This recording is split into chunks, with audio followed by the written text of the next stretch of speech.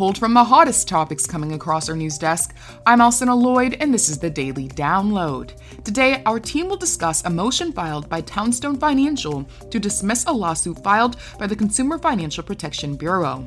I'll also cover a report from the Mortgage Bankers Association that indicates the U.S. forbearance rate fell slightly to 5.9% last week, and an announcement from First American that it has agreed to acquire subservicer ServiceMac. But before we listen, here's a brief word from our sponsor.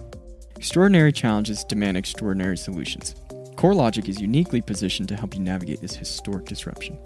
Whether it's virtual home showings, flexible employment verifications, or automated loan modification engines, CoreLogic delivers the data-driven solutions, targeted insights, and deep domain expertise trusted by the nation's most successful mortgage lenders. Explore how CoreLogic can help you today. Visit corelogic.com/COVID-19.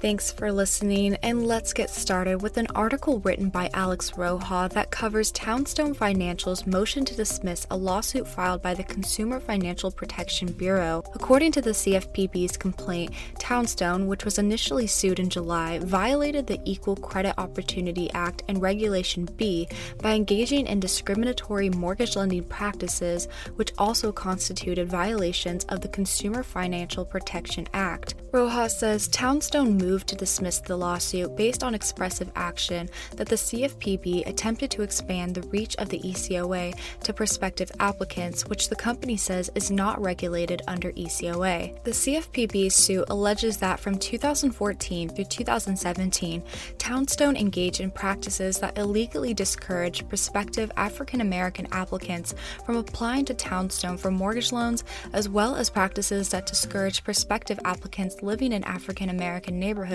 in the Chicago MSA from applying to Townstone for mortgage loans. According to the motion, the complaint also attempted to expand ECOA by imposing requirements to target advertising to specific racial or ethnic groups after the Bureau accused Townstone of redlining violations based on political speech and social commentary on a conservative radio station.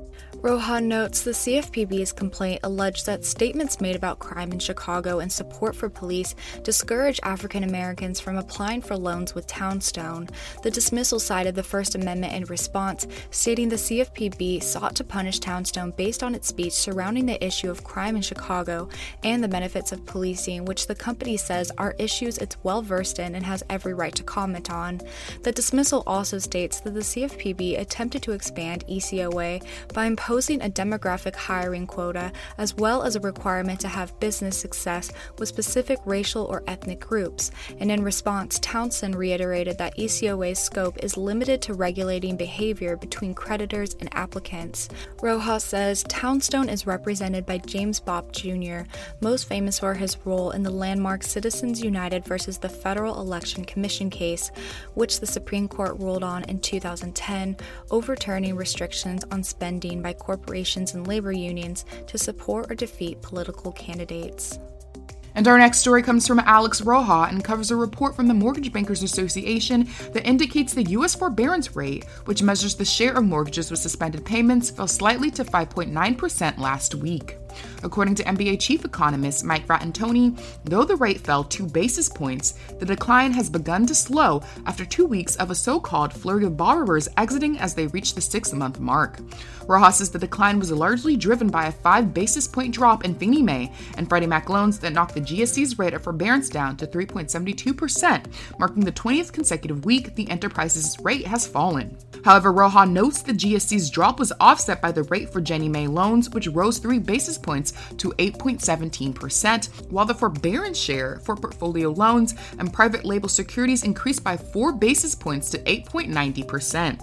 Frattantoni says although the housing market is booming, as shown by the extremely strong pace of home sales last week, many homeowners continue to struggle as the pace of the job market's improvement has waned. In a recent bid for stability, the FHA extended the initial forbearance request for single-family homeowners through December 31st last week, with the Federal Housing Finance Agency following suit, announcing it would continue to buy qualified loans in forbearance through November 3rd. Currently, the MBA reports an estimated 3 million homeowners are in forbearance plans, with approximately 25.02% of total loans in forbearance in the initial stage and 73.14% in forbearance extension, with the remaining 1.84% participating in forbearance re-entries.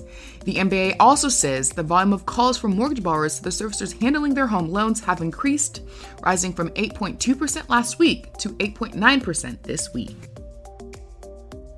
Our last story comes from Sarah Wheeler and covers an announcement from First American that has agreed to acquire subservicer ServiceMac.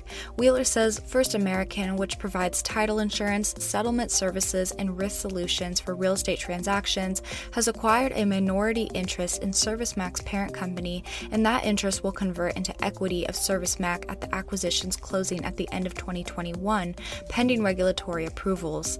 The company, which was founded in 2017 as an independent subservicer, offers lenders, investors, and other mortgage servicers personalized solutions that the company claims to enhance security, customer satisfaction, retention capabilities, and profitability. First American Financial CEO Dennis Gilmore says the acquisition of ServiceMac reflects the company's steadfast commitment to support the mortgage industry and further expand the company's product innovation efforts. ServiceMac President and CEO Bob Caruso says joining First American accelerates the company's ability to develop new products and services that benefit their lender customers and their clients, while strengthening their position as a counterparty in the mortgage finance ecosystem. Wheeler notes ServiceMac's management team, including Caruso, will continue to lead the company's operations. That's a wrap for today's episode of the Daily Download. Remember to subscribe, rate, and review on Apple Podcasts, and join us again tomorrow.